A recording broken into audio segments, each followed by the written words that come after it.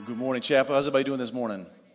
Man, y'all braved the rain and the cold. Y'all are like real Christians today. So it is good to be. We're going to start a new series in just a second, but I wanted to go through a couple things. One, midweek prayer starts back up this Wednesday. We've changed the format just a little bit, so we're going to have worship and then two major prayer focuses because we want our church to be, the engine of our church to be prayer. We don't want it to be ideas or dreams or desires or passions. We want the driving force of Chapel to be prayer. So we're going to start praying into everything we do. We're also adding a teaching component to that. We're starting a series called Pneuma, which is a theology of the Holy Spirit. If you've ever had questions about the Holy Spirit, we're literally going to walk from Genesis 1 all the way through Revelation on who the Holy Spirit is, what's his ministry, what's his role, what's his personality, what's his gifts over the next few weeks. So you can make sure to make that a priority. But this, if you got this, you can take this out real quick. This is our annual impact report. We started doing these a couple years ago. And so this covers a lot of things that happened in 2022. And so there's a lot of updates. It goes through some of our vision update. It goes through some of our sermon series, what God did. It also goes through our report of attendance, salvations, baptisms, and then there's a financial report towards the back as well. So we wanted to make sure you could celebrate with us what God did in 2022. Financially, God was just a huge blessing to this church. It was probably our best year ever financially, so we were able to do more outside the walls of this church, but also prepare for the future through that. And salvation, I think there's 133 salvations, 25 baptisms, and then this past Wednesday night, we had 17 people follow the Lord in water baptism at Sig Night. So give the Lord a big round of applause, which is just cool to see people follow the Lord in water baptism. So a ton of stuff going on. If you have Bibles, you can turn to Acts chapter 17. Acts chapter 17. I'm starting this series on the Apostles' Creed, and I'm going to explain what that is in a second. Based on, before Christmas, I did a theological survey. We shared it through email, shared it with you on Sunday morning, just kind of getting a temperature of what's the theological background and beliefs of our church. And through that, and through looking at the church at large, just realized we needed a way to just refound the foundations of belief, not just in Chapel, but the American church as a whole. And so one of the ways me and the elders came up with was preaching through the Apostles' Creed. He said, what is the Apostles' Creed? There's been tons of creeds and statements. A creed is basically like a doctrinal statement or a belief statement of not just a church, but any organization. And so the New Testament church had creedal statements. And this one is the foremost or first or foundational creed in all of Christianity. And it was used for up until the Reformation of the church. It was used as the primary guidance of belief for the church. And then after the Reformation, many people wanted to say, we just need the word, we don't need creeds. And so it kind of got away. But I believe it's time to kind of bring it back as a foundational guidance for us in our belief system. And so the way the creed started was, if you went way back, if you got saved in AD 90, so 60 years after Jesus passed away, you're part of the New Testament church, and you got saved, here's what it would look like for you to get baptized. You go through a multiple year process of affirmation, meaning they would teach you the ways of Jesus, the heart of Jesus, the word of God, what the apostles learned, they would reteach you. And they go through this teaching process for 3 years. And in that 3 years, you'd be a part of church service, just like this. But every Sunday they would do communion or the Lord's Supper, which is a huge potluck they'd call a love feast. And at that moment, they would ask anybody who had not been baptized to leave. So if you got baptized or if you got saved, it would take you 3 years almost before you could partake in baptism and then the Lord's Supper. So every week we'd say, hey, you're dismissed. We're about to eat some Bunyan's ribs and some fried chicken and some Outback Steakhouse and some Chick-fil-A. But if you ain't baptized yet, you got to go eat some snacks at home. And they would throw down. And so the process was they were making sure that the people that they admitted into the church through baptism actually followed Jesus. Because at this point in time, it was very, very delicate. The enemy was sending people in to try to destroy the church from the inside out. And so it's been 3 years making sure this person truly was willing to lay down their life for Jesus, really following Jesus. And when it came time for baptism, after almost 3 years, the most important moment of their life, they began fasting and praying. And the Easter Sunday Eve, so the Sunday or the Saturday night before Easter, they'd have an all-night prayer vigil, getting ready for baptism. They'd be fasting and praying and seeking God's face. And at sunrise on an Easter Sunday is the only day in the New Testament church they actually baptize people. They'd get them up at the break of dawn. They cover them in oil to cleanse their skin. And they'd walk them into the next river, Jordan River, wherever it may be. And as they'd enter in, they would get completely naked as they'd baptize them, representing a new birth. If you were born physically naked, you were born spiritually naked, dependent on God, not your mother. And as they begin to baptize them, they'd actually baptize them 3 times. They take them under the water and they say, do you believe in God the Father Almighty, creator of heaven and earth? And they pull them up and they'd say, I believe. And they'd baptize them again under the water. And they pull them up and they say, do you believe in Jesus, the Son, born of the Virgin Mary, suffered and crucified under Pontius Pilate, put into the grave, killed and all that. And they say, I believe. That they take them under again. And they bring them back up. Because, some of y'all need to be baptized more than once. You got to wash all that junk off. Baptize them again. They bring them. Do you believe in the Holy Spirit? Do you believe in his church and communion and forgiveness of sins and eternal everlasting life? And they'd say, I believe. They'd pull them out of the water. And they'd put them with oil again to anoint them. And they put them in all white clothes, symbolizing their purity, their wholeness, their cleansingness, their forgiveness of sins. And they'd walk them back to the church where they'd get to partake in the Lord's Supper for the very first time. And that's how this creed began. It wasn't written down. It was a catechism-like to reaffirm the beliefs of the God the Father, God the Son, and God the Holy Spirit. And around 140 AD is when they kind of put it to paper to make it part of the church. And it was part of the church until now. And so it's a vitally important statement because it guided their beliefs to make sure everyone that said they were a Christian actually believed the same things. They didn't have the Bible yet. They didn't have denominations yet. They didn't have catechism yet. So this was the form of making sure that they were actually aligned with the gospel of Jesus Christ. And you could say it like this. It became the pledge of allegiance for the kingdom of God. I believe in God the Father, Almighty, creator of heaven. I believe in the Son, Jesus. I believe in the Holy Spirit. How many of y'all remember in school when they used to actually do the pledge of allegiance to the United States? How many of y'all are old enough? Yeah, y'all are all old. They don't even do that anymore. But what they're trying to do is align everyone in that classroom to the beliefs about America. I pledge allegiance to the flag of the United States of America, for which it was founded, one nation, under God, indivisible, with liberty and justice for all. Right? They're aligning the beliefs in the same way. The Apostles' Creed was the pledge of allegiance to align the beliefs of all the citizens of the kingdom, not of America, but the citizens of the kingdom to the same proper beliefs in order to make sure that the church remains strong despite all of the opposition. Now, it's not the Word of God. It's a summary of the Word of God. This isn't authoritative. I'm not going to preach the Apostles' Creed. I'm going to use the Apostles' Creed as an outline over the next few weeks to set up the doctrines or the theologies or the Word of God from the Creed. Because it's like this. It's not the power or authority of God's Word, but it does reflect the power and authority of God's Word.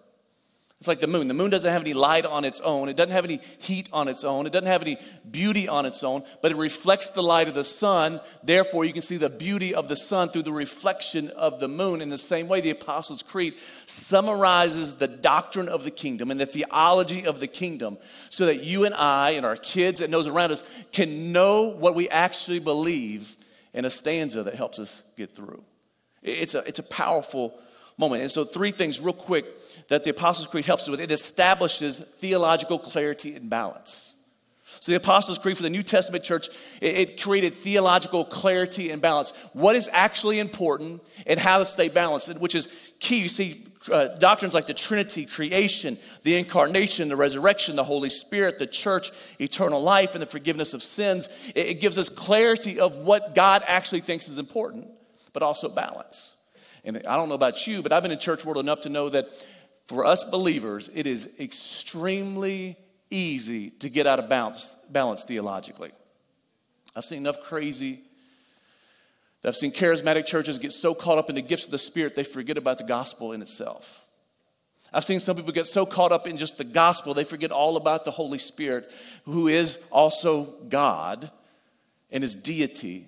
I've seen people get so caught up in politics or even social justice or all these other, that they get out of balance. And the Apostles' Creed gives us guidelines to stay in balance. It's like if you go to the gym, which I'm not going to the gym because I wait till all the crazies get out of the gym that just spent all their money because of New Year's resolutions. After they get out of the gym, I'll go back at some point, maybe. When you go to the gym, you'll see a guy who's maybe lifting weights. Usually maybe a young guy, maybe a middle-aged guy. And all they do is work out their arms, their chest, and they work, they pump iron, they pump iron, they pump iron. And then you see them stand up and they get these really skinny chicken legs. And they look like a top. They're kind of top heavy. Right? Why? They're out of balance. That they focus so much on one area that they're no longer strong and healthy. In the same way, when you get theologically out of balance, you over-focus in a certain area and you can kind of get top-heavy or unhealthy where you can't function correctly. So clarity and balance. The second thing would be the Apostles' Creed helps us connect with the roots of our faith and the global church. The global church at large still knows the Apostles' Creed. When we say it here, they'll be saying it overseas. When we say it here, they'll be saying it in South America. Almost every believer since the early church has known the Apostles' Creed, spoke the Apostles' Creed, and confessed the Apostles' Creed. And you say, well, what's that really matter? It matters because of this. There's a word, I don't know if you know this word. It's called deconstruction. Touch your neighbor, say deconstruction. Deconstruction is a movement of primarily younger people who are deconstructing anything with authority, but especially the church. They're deconstructing America, they're deconstructing the country, they're deconstructing corporations, they're deconstructing their faith. But what I've realized is when they're trying to tear apart the church and deconstruct the faith of Christianity, they're not really deconstructing the New Testament gospel Christianity. They're not deconstructing the Apostles' Creed. There's really nothing in that creed that would make somebody say, I don't like that. What they're deconstructing is the American version of Christianity, the corporate version of Christianity, the political lobby and activity of Christianity. They're deconstructing the greed of Christianity. They're deconstructing a version of Christianity that is not actually the creedal version of Christianity. And so if we want to see our church face the opposition of deconstruction, we must have a Christianity that is founded at its roots, not founded in America. Vitally different. Vitally different. One of the greatest visions I ever had, it was probably 15 years ago. Toy and I were at the beach. I was listening to a podcast. I was reading my Bible. I was watching the waves crash in. And I hear the Lord say, look how beautiful this beach is. I begin looking, I'm looking at the waves crashing in. I take my headphones off. You can hear the waves crash and the sun baking in. He said, it's beautiful, isn't it? I said, yeah. He said, I look behind you. And I look behind me, and it's Panama City, so it's like airbrush t-shirt, airbrush t-shirt, airbrush t-shirt, go-karts, putt-putt, daiquiris, and all this junk everywhere. And he said, this place is beautiful even if that stuff doesn't exist. He said, people started coming to this beach for the simple beauty of the water, the sand, and the sun. He said, but man wanted to capitalize and maximize the potential. So they started putting all this other consumer-based stuff around it. But still, people don't come there for airbrush t-shirts. They don't come there for the go-karts. They don't come there for putt-putt. They don't come there for really bad seafood. They come there for the beach. And he says it's the same way with my church. He said, my church is beautiful in its simplicity. In the simplicity of the gospel, that God is our Father, that Jesus is our Savior, and the Holy Spirit is our friend. It's this beautiful expression of heaven on earth. But once man got part of it, they want to start putting up airbrush t-shirts and all this other stuff around it that distracts us from the beauty of God's church. And so when we reconnect with the roots of our faith, it actually gets all that stuff out of the way to get back to the basic square root of who we truly are. Number 3, with the Apostles' Creed defines Christian unity. Defines what's important, what we can agree on, what we don't have to agree on. One of the great quotes of all times, it says, in the essentials, unity, in the non-essentials, liberty, and also in all things, charity or love. Meaning that's a quote I live by, that in the essentials, which is God is our Father, God is good. Jesus was Son of God, Son of Man. He came, he was born of a virgin, he died, he was resurrected, he ascended, he's coming back in the Holy Spirit, which is his Spirit, who empowers us, who gives us gifts, who's with us currently at all times. Those things are essentials. We cannot agree to disagree on those things. I have atheist friends we used to get together and discuss, and I said, we can discuss anything. We can discuss the Bible, we can discuss this, but you don't get to argue that Jesus is not the Son of God. You don't get to argue that the Holy Spirit is not real. You don't get to argue those. Why? Because those are essentials. We can't handle a relationship together if you tell me who I truly am is fake. We can't have that. But in non-essentials, which this happens in church world, some people believe more than the creed. Some people believe more about the Holy Spirit. Some people believe more about God the Father. Some people believe more about the church. Some people believe more about Calvinism or Arminianism or all these things. We can agree to disagree. That's your preference. You can have those. Just don't force those on me as gospel. Like a couple years ago, we believe in women in ministry. We empower women in ministry. I have a teaching, if you want it, we can get it to you, teaching on women in ministry. And at the time, Beth Moore kind of got blasted by some of the far-right fundamentalist churches. That she shouldn't be teaching, she should be in the kitchen cooking, which is, whew, you can tell those guys aren't married because they wouldn't say that if they were married. And so I posted my support for Beth Moore and how God uses women throughout the Bible, go through things. And there's a guy who has I'll say Church of Christ background that I had some type of acquaintance with. He slides up on my Facebook and begins blasting. No, 1 Corinthians 14:39, women are supposed to talk to that. I was like, well, maybe if more men read 1 Corinthians 14, 1 through 4, and they were prophesying more or praying in tongues more, maybe women wouldn't need to speak more. He's like, whoa, we ain't talk about that. No, you started it. He said, women are supposed to do that. I said, whoa, listen. And he just kept going. I was like, look, man, like, it's okay. Like, it's not a gospel issue. If you don't want women to speak in your church, they don't have to speak in your church. But if I want them to speak at mine, I'll let them, and there's nothing you can do about it. He says, well, you're wrong. This is a gospel issue. So now he's saying that if you allow women to speak in your church, you no longer believe the gospel, and you're going to hell, and your whole church is going to hell. So that's where, if you get out about, I don't see anything about women in ministry in the Apostles' Creed. And that's what defines true Christian unity. Because we've begun to be identified not by what we believe or who we believe in, but what we believe against. And as an American church, we are more known by non-believers for what we're against than what we're for. And so this helps us define Christian unity because it's vitally important. It starts with, I believe in God the Father. I believe in Jesus the Son. I believe in the Holy Spirit. That word believe is the word credo. That's where the creed comes. Credo. It means believe, not just believe mentally. It means believe into. I'm believing into the Father. I'm believing into the Son. I'm believing into the Holy Spirit. I'm believing into the church. I'm believing into forgiveness. It means I'm believing into something because there's a difference between knowledge and belief. You can know something and not act upon it, right? I know some geometry. I don't use geometry. There's certain things you know, but you doesn't produce a belief. I know I should go to the gym, but I don't go. I know certain things, but it doesn't produce. All belief leads to an action. So it says, I believe in God the Father. I'm going to live like he's my Father. I believe in Jesus the Son, who is my Savior. I'm going to live like he saved me from my sins. Therefore, I'm not going to keep walking in sin.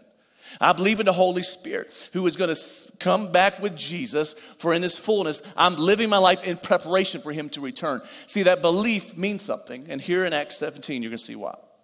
It says this, kind of the setup. Paul is on his way on his journeys. He's a missionary. He's in Athens. He walks into Athens and he starts singing in the town hall. It's like he walks into Times Square, New York. He's in Athens. He starts seeing all these different people, philosophers and religious people. And it's kind of where they get together like a town hall and begin to discuss and argue beliefs and philosophy and religion. And Paul walks right up into this mess. And as he walks into the mess, he kind of sees what the reality of the culture is. And he says this. Now, while Paul was waiting for them at Athens, his spirit was provoked with him as he saw that the city was full of idols. Everybody say idols. Idols doesn't necessarily mean a statue. It means different beliefs that you put your life into. So he reasoned in the synagogue with the Jews and the devout persons, in the marketplace every day with those who happened to be there. And some of the Epicurean and Stoic philosophers also conversed with him. And some said, "What does this babbler wish to say?" Others said, "He seems to be a preacher of foreign divinities," because he was preaching Jesus and the resurrection. And they took him and brought him to Areopagus, saying, "May we know what this new teaching is that you are presenting? For you bring some strange things to our ears. We wish to know therefore what these things mean." Now all the Athenians and the foreigners who lived there would spend their time in nothing except telling or hearing something new. Sounds like America today. It's not about what we know, it's about what's new. And it says, so Paul, standing in the midst of Areopagus, said, "Men of Athens, I perceive in every way you are very," what? Religious. Touch your neighbor and say religious. So he's not battling demons, he's battling religious. "For as I passed along and observed the objects of your worship, I found also an altar with this inscription, 'To the unknown God.'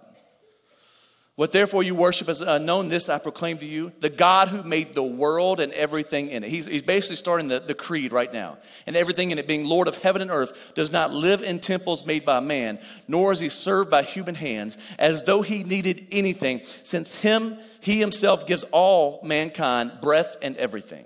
And he made the one man, every nation of mankind, to live on all the face of the earth, having determined allotted periods and the boundaries of their dwelling place, that they should seek God and perhaps feel their way toward him and find him. Yet he's actually not far from each one of us. For in him we live and move and have our being, as even some of your own poets have said, for we are indeed his offspring. Being then God's offspring, we ought not to think that the divine being is like gold or silver or stone, an image formed by the art and imagination of man. For the times of ignorance God overlooked, but now he commands all people everywhere to repent, because he has fixed a day on which he will judge the world in righteousness by a man whom he has appointed, and of this he has given assurance to all by raising him from the dead." Now when they heard of the resurrection of the dead, some mocked him, but others said, "We will hear you again about this." So Paul went out from their midst, but some men joined him and believed, and among whom also were Dionysius and Areopagite, and a woman named Damaris, and others with them. Paul walks right into the foundation of Athenian culture. And he walks in, all they care about, what's new, what's new, what's new? Is there a new thing? Is there a new social media thing? Is there a new this? Is there a new this? And as people, we are infatuated with the new. We always want something new, but Paul didn't take them to something new. He took them back to something ancient, creation and God's story and redemption in Jesus and his spirit and his coming again. He took them back to something ancient because there was this battle going on, not between evil and good. There was no evil going on. There was no witchcraft, no demonic activity. The battle that was going on was the battle between beliefs and beliefs. Beliefs and beliefs. And when you read the Bible, the theme of the Bible is not this actually war against good and evil. It's more of a battle between God and good. Belief and belief, true belief and false belief. You see it throughout the Bible. And so Paul walks into Athens, and this is battle between belief and belief and belief. Today in our church world, in our culture, it's not a battle between necessarily good and evil. It's about belief and belief. The belief in the one true living God, or belief in all the idols of culture. The belief in Jesus as the Savior, or belief in all these other things that may be saviors. Belief in God and his kingdom, or belief in America and her prosperity. It's all these beliefs, and that is where the war actually takes place. Thank God Paul actually knew what Paul believed. And so Paul was able to lay down what he believed with boldness and courage. And I'm telling you, not just Paul, but all of us at some point very soon have to be bold in our beliefs, or we will conform our beliefs to the loudest voices. Social media, the news, politics, they're all trying to conform your beliefs by being the loudest voice. They think the louder you are, the more intimidating you are. But as a believer, when you know that you know that you know, and you believe that God is your Father, that Jesus is your Savior, and the Holy Spirit is your friend, when you know, it doesn't matter what anybody else says, doesn't matter what new thing comes along, you know. It's a battle of beliefs. And if you throw that graphic up of some of these worldviews, like right now is one of the most pivotal times in culture. Because Because you're starting to see the different beliefs of different people. Even Christians who say they believe in God, but they really believe in the unknown God that Paul referred to here. They know who he is, but they don't actually know him. You're starting to see all these worldviews infiltrate the church, infiltrate America, and infiltrate our schools. Polytheism. You would think polytheism is some ancient thing, but polytheism refers to any philosophy which claims that there are multiple supreme creators of the universe. I would tell you that many people that you work with or you go to school with actually are polytheists. You say, well, no, I don't have any Hindu friends. I don't have any people that worship multiple gods. It doesn't say worship multiple gods. It just means they believe that there are multiple gods that you can worship. You say, what does that mean? Anybody who believes there's multiple ways to God or Jesus in the only way is a polytheist. And there's actually people in our church that probably believe that Jesus is not the only way. Then, you can be Buddhist, you can be Muslim, you can be Jewish, you can be these things. That's polytheism. Relativism is there are no absolutes. The idea that right or wrong may be right or wrong for me, but not maybe for you. Meaning truth is relative. Well, most of us don't actually believe that, but we live like that when people say, well, who are you to judge me? Well, what's right for you is right for you. What's right for me is right for me. What's wrong for you is wrong for you. But you can't put your right and wrong on me. That's relativism. You can't base that off Scripture because there's right or wrong, and it's either holy or unholy, righteous or unrighteous. Secularism basically means God is unnecessary because culture is so great, you don't need God anymore. Why do we need God when our stock market's going great? Why do we need God when we have prosperity? Why do I need God when I have a new iPhone 14? Why do I need God when I have a new car? Why do I need God when my retirement's doing good? Why do I need God when we're safe in America? It means that God is just completely unnecessary. Humanism emphasizes the valued human agency individually, collectively, and relies on rationalism and science, which basically means this, that humans are so great, we are our own God. Collectively, we can join together and we can make this place heaven on earth. Right? So you take that back all the way back to Tower of Babel. What did they think they could do? They could build a tower and reach heaven. They could bring heaven to earth. Now we do that through socialism and Marxism. If we can just get together, if we can just vote in the correct way, we can, social justice, we can make this place heaven on earth. Let me tell you, God made earth heaven on earth. We messed it up. Anytime people get involved with God's plan, we mess it up. The only person who can turn earth into heaven is Jesus when he returns again. Egocentrism is having or regarding the self or the individual as the center of all things. I will tell you, this is probably the worst one. Because this is preached in church after church after church after church where the gospel revolves around the individual. You're so great. God loves you so much. God died just for you. And you take away the fact that no, God had to come to us because he is the redeemer of all things. Everything starts with God and ends with God. We just get to be a part of it. But if you believe a gospel that's all about you and that the universe is based on you and the kingdom of heaven is based on you, it's a totally different philosophy. Nihilism is the rejection of all religious and moral principles. It's a form of atheism. Life is meaningless and nothing really matters. Why does suicide increase? Because people are actually nihilist. They believe there's nothing actually important about life. There's no purpose to life. There's no meaning to life. But you can't get that from the creed. And the New Age is a broad movement characterized by approaches of seeking personal power. Right? I don't really know that. Crystals, gemstones, Wicca, astrology, all those things are ways to seek after power. And what happens is all these get polluted into the church. And then it causes divisions and discord, or it pollutes the faith of a believer where now they're no longer seeking after God, they're seeking after whatever their worldview is. You could add fundamentalism up there, which is basically just a belief that the way I do it is the only way to do it. Anything else is wrong. There's other beliefs, but it's important that we know what we believe because there's this cataclysm, this battle of belief systems in our world. Your kids every day walk into a battle of belief systems. And if you don't disciple them into the gospel, the world will disciple them into one of those other worldviews.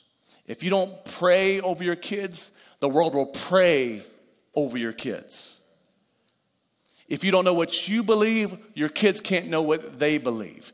It is a battle of beliefs, and Everything is preaching a message. Every TV show, every reality TV show, every movie, every podcast, now even sports, it's all preaching a message, trying to conform your worldview. That's what makes the Apostles' Creed so important, is it helps realign our worldview every time we confess it.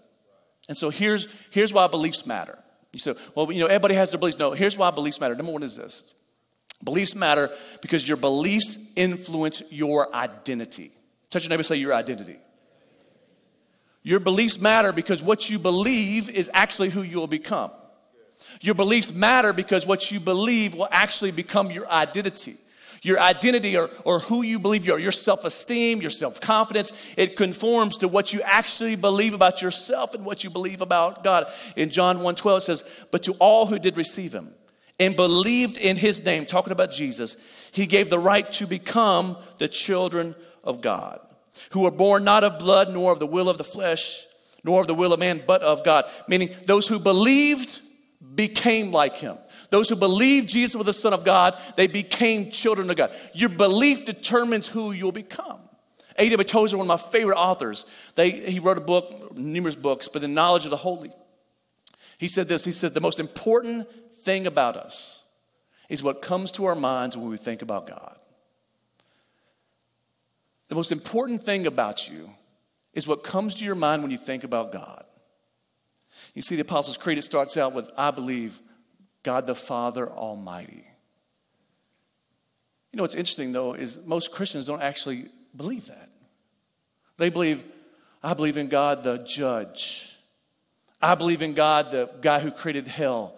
I believe in God the one who forgives me for everything that I do. I believe in God who's all conditional. No, I believe in God the Father. You know what fathers have? They have discipline.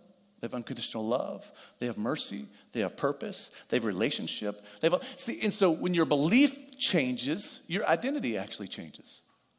Tozer went on to say, he said, the history of mankind will probably show that no people has ever risen above its religion.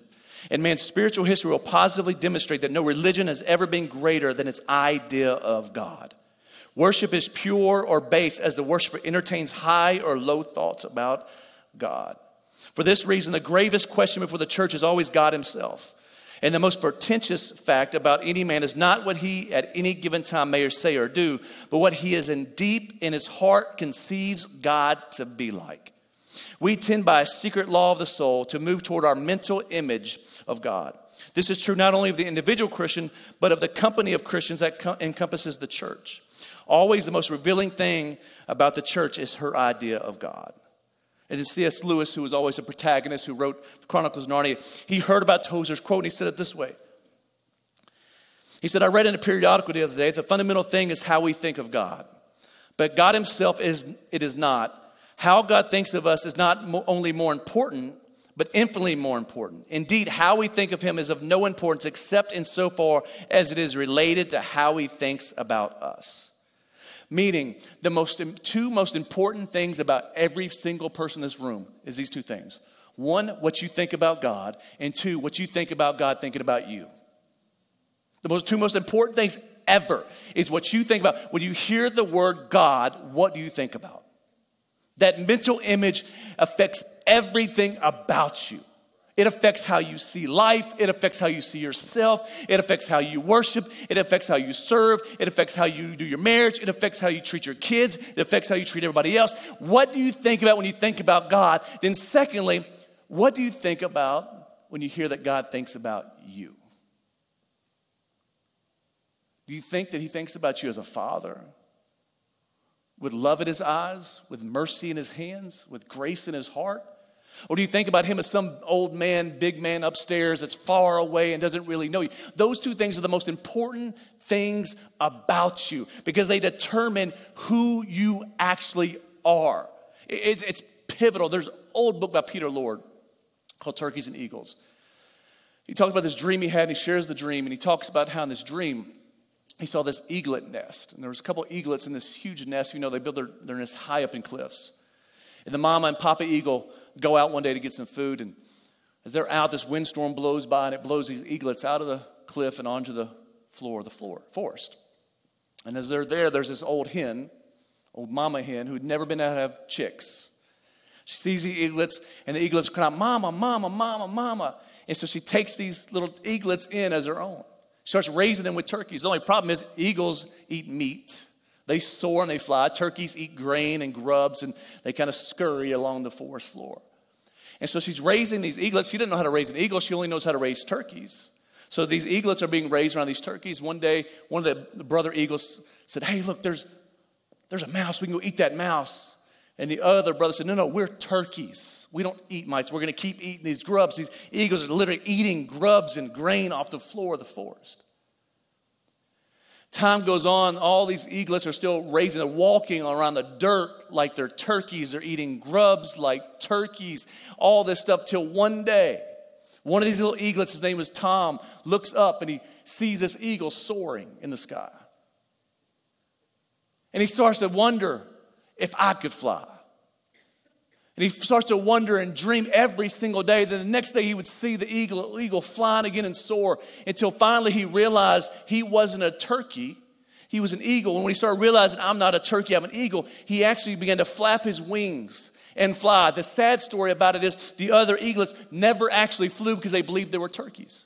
See, if you live your life believing you're a turkey, you'll always be living in the dirt.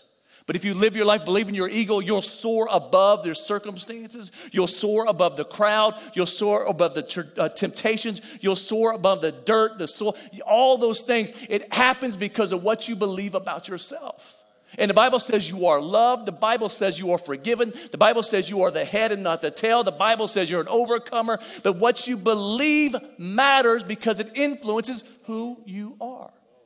Number two is your belief matters because it influences your behavior. Your identity determines your behavior. So if my belief influences my identity, my belief influences my behavior. In Daniel 11:32, in the good old King James Version, it says, "And such as do wickedly against the covenant shall he corrupt by flatteries. But the people who know their God shall be strong and do great exploits." Those who know their God shall be strong and do great exploits. Knowing who God is, you become who he's called you to be, then you do stuff. Meaning, my behavior is out of my identity. My identity is about my knowledge of God. Meaning, your beliefs influence your behavior. The Christianity, the world will tell you, religion tells you, you do so you can become. This scripture says you become so you can do. We're not saved by works. We're saved unto works because we're saved into Jesus. Then we do the great exploits. What happens is you live up to the beliefs that you have about yourself. You live up to your beliefs that you have about God.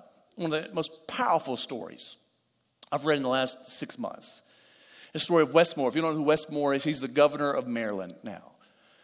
But he grew up in this rough home environment, single mom. His dad died when he was 3 years old, grew up in a single home. His mom moved him into his grandparents' house in New York in a rough neighborhood.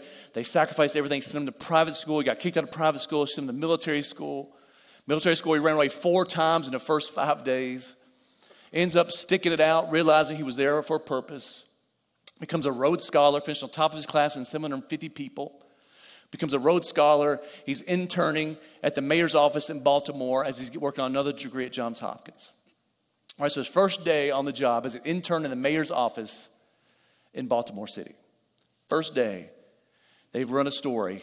New mayoral intern, Wes Moore, from this cadet, John Hopkins, all the accolades. But if you turn over the page, there was another story about Wes Moore. Multiple stories where Wes Moore was this man who killed a police sergeant who was on the run. They were looking for him. So at the same time this Wes Moore was in the mayor's office, in his neighborhood, there's actually wanted posters of Wes Moore. Only problem is there's 2 different Wes Moores. Same name.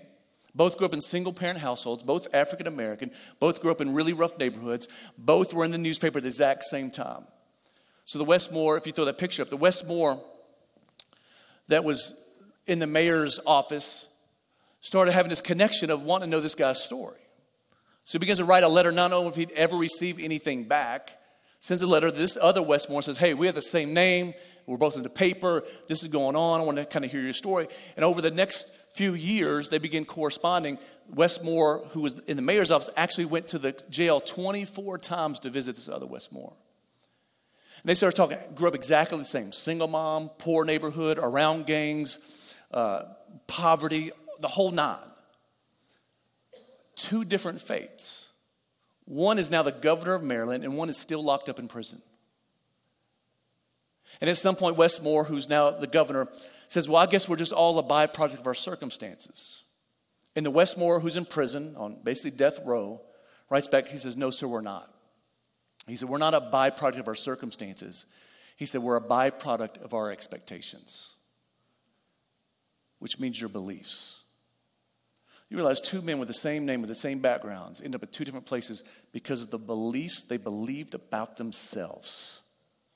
It's powerful when you realize the expectations you have for yourself, the expectations you have for those around you, determines everything about you. And last but not least, as a close, your beliefs matter because they influence your relationships. It influences your identity, influences your behavior, and it influences your relationships or your community. In Acts chapter 2, I'm not going to read it as our primary scripture here. The New Testament church was founded. They were devoted to the teachings of the apostles. And out of that, they were sharing, they were generous, they were in prayer, they were in fellowship. God was adding to their number daily. But there's something about community. Community is formed by your beliefs. Meaning we normally form our community based off what we believe. If you believe rock and roll is good music, you form your relationships off that. If you believe, Alabama is the greatest team in the world, then you form your relationships off that. If you believe, country music's the best thing in the world, then you probably form we form our relationships off beliefs. So it's important to know what you believe or you'll form the wrong relationships. So community is formed by our beliefs, but also your community forms your beliefs. It's both and. You see this all the time. We tell our kids, be careful who you hang out with because you'll end up being like them. What we're really saying is, if you don't know what you believe, then you'll end up believing what they believe. And if we're really honest, if you look at schools right now, they are more about forming the beliefs of children than they are educating children.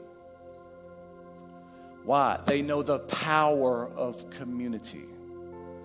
They know that in masses, you can control the belief system even more. A couple years ago, one of our daughters had a friend who is openly homosexual at our high school, right? So we're telling her, hey, you can be friends with him. We have nothing against that, but here's what we believe about homosexuality and about this. And we said, you can't hang out with him until you know what you believe.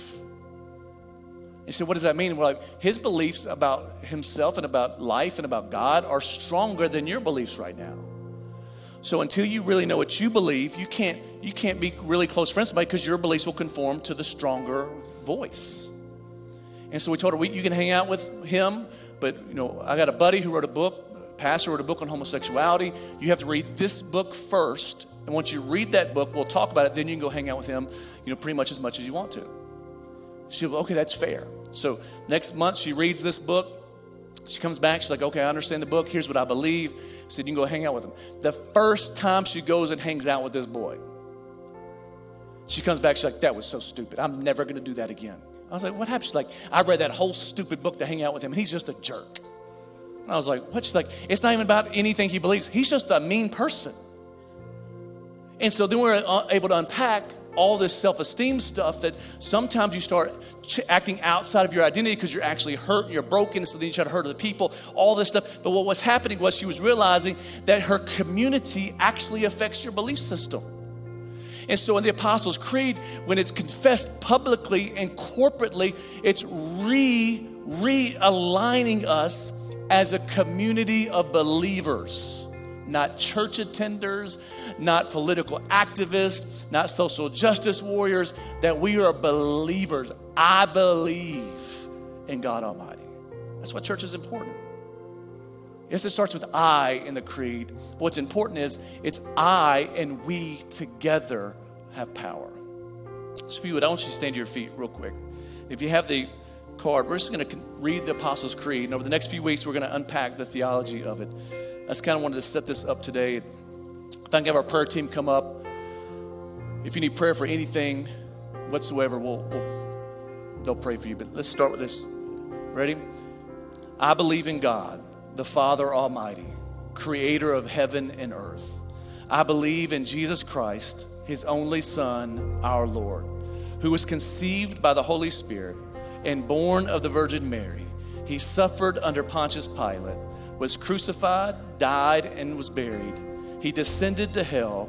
The third day he rose again from the dead. He ascended to heaven and is seated at the right hand of God the Father Almighty. From there he will come to judge the living and the dead. I believe in the Holy Spirit, the Holy Church, the communion of saints, the forgiveness of sins, and the resurrection of the body, and the life everlasting. Amen. If you would, bow your heads, close your eyes just real quick. As we dismiss, I don't want to leave without giving people an opportunity that maybe you don't know God as your Father. Maybe you know him as judge. Maybe you know him as the big man upstairs. And maybe the Holy Spirit's been drawing you today to say, today's the day you get a fresh start. You get that forgiveness it talks about. You get that new beginning. You get a new slate. You get a clear conscience. You get a new beginning. He said, that's you. I'm not going to have you stand up. I'm not going to have you come forward. But just so I can get you pointing in the right direction. He said, that's me. Today's that day for me. I just want you to slip your hand up real high just so I can see it real quick. Thank you. Anybody else? For those of you that raise your hand, I'm going to pray for you. But if you do me a favor, just before you leave, in connection point out in the lobby, just let them know, hey, I raised my hand. They're going to get you a gift and get you some resources to get you in the right direction. We believe that's the beginning of a journey, not the end of a journey. We want to help you on that journey. But Father, we love you. And we thank you for the blood of Jesus Christ that washes us, that cleanses us, that makes us whole again. And we thank you that you are a Father who is patiently waiting for every one of your children to come back home. And I thank you right now for those children who have just repented and turned from their ways back to your house. I pray that you receive them with open arms, with unconditional love, with mercies that are due every day, and an empowering grace. In Jesus' mighty name, amen. Amen.